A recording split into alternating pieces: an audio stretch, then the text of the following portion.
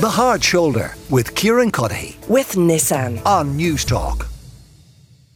Sean Defoe, our political correspondent, is with me. Sean, remind us now, the big changes, where are they happening around the country? So 14 extra TDs overall and 4 new Dáil constituencies, 4 extra seats in Dublin. The big change there being Dublin-Fingal, which is split into 2, Fingal East and Fingal West as 2 3-seaters. Extra seat in Dublin West in the Taoiseach's constituency, another one in Dublin Mid-West, and then one in Dublin Rathdown, that going from a 3 to a 4-seater. Biggest change is Wicklow and Wexford. I keep mispronouncing that, so I'm going to call the new constituency Wexford or something, just because I keep tripping over it. So that has been split from 2 constituencies of Wicklow and Wexford into 3. A Wicklow 4-seater, it's kind of North Wicklow, a Wexford South almost, if you like, called just Wexford as a 4-seater, and then Wicklow Wexford, which is a 3-seater in the middle from sort of below Wicklow town to north of Enniscorthy. Then you have Arklow and Gorey. Basically Arklow and Gorey, yes. The Malcolm Byrne constituencies we're probably going to call it, because he's the big winner there. You have others that are split, Tipperary North and South, and Tipperary doing a bit of a raid on Kilkenny. I'm sure we'll get to that in a little bit. Laois Offaly split as well. Mayo gets an extra seat to go from 5 and takes back the bit of Mayo that was in Galway. Reunite Mayo, I say. Galway East takes back a bit of Galway from Roscommon and gets an extra seat. You have 2 extra big redraws in Cork that are actually going to be really quite important. Cork North Central takes Mallow back from Cork East and takes in Ballincollig to become a 5-seater, and Cork South Central takes a big chunk of about 20,000 people from Cork North Central to also become a 5-seater. Longford Westmeath gets an extra seat to become a 5-seater, bringing in some of Meath West, and then Meath East claims back some of Meath south of Drogheda to become a 4-seater, leaving Louth alone as a 5-seater. So that's most of your changes. The only one I didn't mention, Kildare North takes in the sort of hinterland of Naas back from Kildare South and gets an extra seat. And we haven't talked about the most egregious decision of the Electoral Commission. Large chunks. Don't even mention Ferrybank. I'm going to say Ferrybank. Give it to Waterford where it belongs. Large chunks of North Kilkenny given to Tipperary. I know, of all places, yeah. Well, Joe Doheny has texted in, as a Freshford native, I'm shocked by the Electoral Commission's decision. Kilkenny people don't go to Tip for help and advice. 3 reasons this won't work. 1, it's another county. That's bad enough. 2, it's actually Tipperary. Seriously, says Joe. And 3, it's in Munster. Freshford is in Leinster. St. Lochtan would be turning in his grave.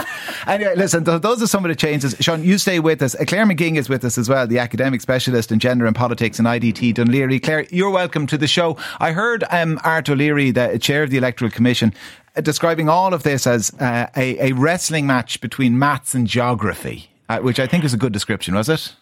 Yes, I mean, good afternoon all. Yes, I suppose what's really interesting about the report is that it's very forthcoming, around thinking or how they came to the conclusions, the recommendations they came to. And I suppose the thing for listeners to remember about the Electoral Commission, I appreciate there's always going to be winners and losers at local level in the case of your last texter, but the Electoral Commission itself is working under quite stringent both constitutional and legislative restrictions on what exactly it can do and what exactly it can recommend. The Constitution links, specifies between 20 and 30,000 TDs per person, in the population itself. But it's always allowed for a degree of what we call national variance. Now, the rule of thumb has always been, in recent years, has been 5%. But what's really, really interesting in this particular report today is that the Electoral Commission decided that in order to try and maintain county boundaries or try to avoid breaches, now they couldn't avoid it in all cases, and also to ensure that they weren't dramatically increasing the number of 3-seat constituencies, they instead decided to be more flexible with the variance. So in some cases we have constituencies with a plus 8% variance, and in the other direction that's going to -7%. And the report goes into some of their thinking around this in detail, but it's essentially this, that they wanted to try and maintain those local links as much as possible and ensure continuity. And it's understandable that maintaining those local links would be important, given kind of the importance of local identity to people in this country, culturally. Yes, I mean, look, it's inherent our political culture, whether we like it or not. I mean, we tend to talk an awful lot about the need for our politicians and our representational system to become more nationally focused, and I think that is important. But ultimately, localism is threaded throughout Irish politics, whether that is decisions around candidate selection and where candidates come from, and where they're put on the ticket, down to the voters themselves, who do like to have a very local link to their TDs, their councillors. There's a reason why local councillors do really well as first-time TDs, and why most TDs themselves come from local government, for example. So it is an inherent part of the Irish political psyche. I mean, I was reading through the report today, and one quote from the consultation stuck out for me, the public consultation, where they said, one's identity is not a movable feast, nor is it an age-old boundary. So that kind of sense of community and belonging was very, very key, a very key and prominent theme throughout those public submissions. And I suppose the Electoral Commission tried to adhere to that, but they can't, unfortunately, they can't do it everywhere. They're operating under very strict restrictions, and population growth, of course, it's unavoidable. There will be some cases where the variance, it just wasn't possible to do it. Right, well, listen, like I said, the people in North Kilkenny, they feel like they're living in Alsace-Lorraine this afternoon. The remit, of the Electoral Commission was quite tight as well in terms of what they could and couldn't do. 6-seaters might have solved an awful lot of the problems, might they, Claire? Yes. And there's a huge number of public submissions looking at 6-seat constituencies. I suppose there's 6-seat constituencies have often been kind of opposed by larger political parties over the years because, at a very basic level, in a 6-seat constituency, the threshold for election is actually lower. So smaller parties and independents, and also women, actually, because they tend to be first-time, less likely to be incumbents, it's easier for those types of candidates and parties to gain representation. 3-seat constituencies are not proportional, and they bring in a disproportionality across the system. Now, that might be balanced out, at a national level, but they're not proportional. And what's really interesting about the constituency commissions, the review today or the report today, and I suppose this is linked to the fact that we now have a standalone electoral commission, is that they were able to make a number of recommendations for future research and kind of more high-level recommendations. And one of those is to conduct research to look at the feasibility of 6-seat constituencies. Now, that would require a legislative change, but nonetheless, I think it's a welcome today that it is being proposed. And I think the kind of historically larger parties in the Irish system, Fianna Fáil and Fine Gael, themselves may down the line be happy enough to see 6-seat constituencies given where their electoral strength is going. All right, well, let's talk about then who might be happy today rather than happy down the line. Shane Coleman, Newstalk Breakfast presenter, is with us as well. Shane, who is going to be kind of rubbing their hands with glee at this? Who will be lamenting the decisions? Well, I've gone through each of the constituencies that have gained a seat, Kieran, and there's absolutely no question the big loser for me in all this is the Labour Party. Labour have 7 TDs. Now, can I start with a caveat here? What decides elections is not constituency reviews, it is your vote. I mean, there was a very famous Tully Mander back in 1977, in the days before independent commissions, when the government of the day thought they could rig the election, the constituencies, set up the constituencies in such a way to guarantee their return to office. It backfired horribly because Fianna Fáil won 50% of the vote, and their best laid plans of winning 2 out of 3 seats in each constituency backfired. So it is down to the vote, and let's not get too carried away with the constituencies. But if you look at Labour's 7 seats, I think 3 of them are in serious jeopardy because of these redrawings. Fingal, where Duncan Smith is a TD, has been divided into 2. Much more difficult for Labour to win in a 3-seater than in a 5-seater. In Wexford, where I'm presuming Brendan Howlin is not going to be the candidate next time around, it's been reduced from a 5-seater to a 4-seater. That's going to make things considerably trickier for whoever succeeds Brendan Howlin. And then in Cork, Cork East, Sean Sherlock, there has been a Sherlock representing Mallow in some shape or form, be it Urban District Council, local councillor or general election, for the last something like 50-something years. Mallow has moved to Cork North Central. That is a big decision for Sean Sherlock. Does he move with Mallow, where he's based, or does he stay in Cork East? Tipperary is now 2 3-seaters. That will make it more difficult for a Labour candidate to hold a seat if it's Alan Kelly, or it could be a successor. It depends if Alan Kelly stands. So that's 4 of their 7 seats are in jeopardy. I've gone through the other parties really quickly. I won't go through them in huge detail. I think all the rest of them will be pretty happy. Sinn Féin, good for Charlie McCongelo, good for Darragh O'Brien, good for Michael McGrath. Malcolm Byrne, as has already been mentioned, will be delighted. He's the only Oireachtas member in that new Wicklow-Wexford constituency. Sean Fleming will be delighted at the 2 3-seaters in Offaly. James Lawless in Kildare North. Stephen Donnelly will be concerned because Wicklow is a seat less. James Brown as well in Wexford. Jackie Cahill in Tipperary. The 2 3-seaters may make it tricky, but I think Fianna Fáil on balance will be happy. The same for Fine Gael, the same for the Greens. Good news for Catherine Martin, good news for Roderick O'Gorman. They could win a seat in Kildare North now that it's a 5-seater. Not so good for Joe O'Brien in Fingal and Stephen Matthews in Fingal. Also the same for Fine Gael. It does pros and cons, but more good than bad. But Labour Party stick out like a sore thumb to me, Kieran. Ivan Yates on with Pat this morning suggested that 12 of the 14 extra seats would go to Sinn Féin. Yeah, I've gone through that. I don't agree with that, I have to say. A lot of the seats that Sinn Féin would be picking up in this redrawing, they're on the cards anyway. I'm looking at 8 or 9 seats. I think there's a lot of seats potentially on offer.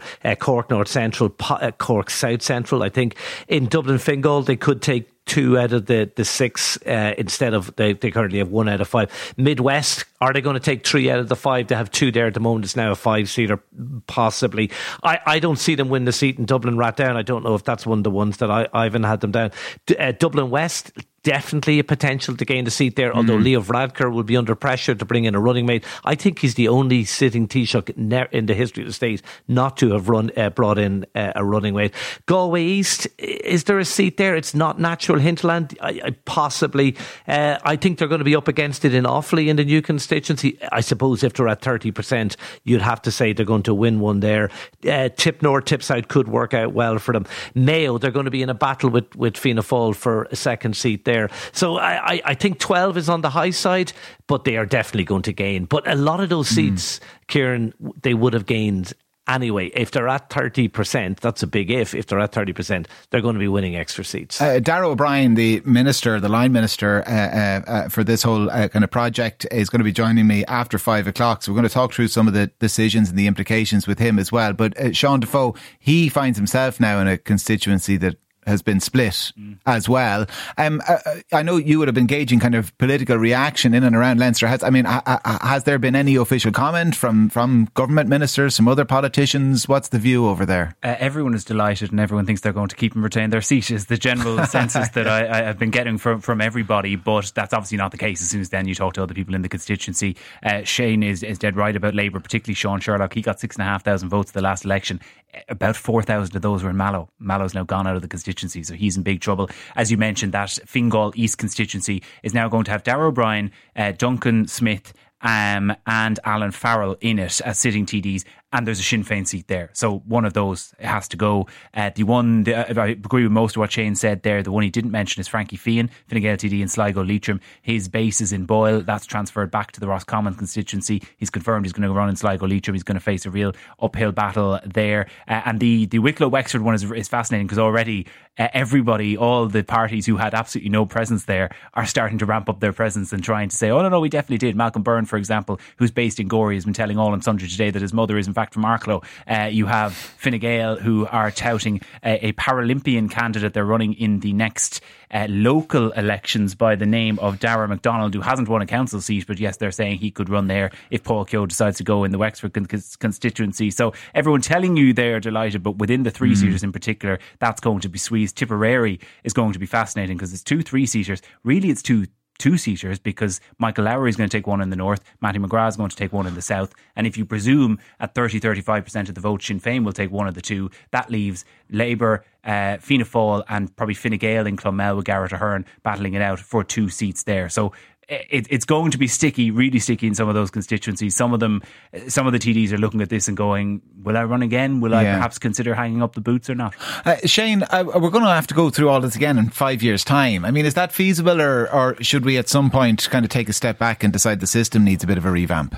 I mean, there's that's definitely a valid opinion, Kieran, that we need to increase the minimum number of people in the constituency per constituency. I think it's 1 to 30,000 now is the absolute minimum. Is there grounds for increasing that? I think there possibly is. But there's the other argument put by Michael McGrath, the finance minister, that Irish people like the idea of having accessibility to their local representative. And if you change that, you lose something from the system.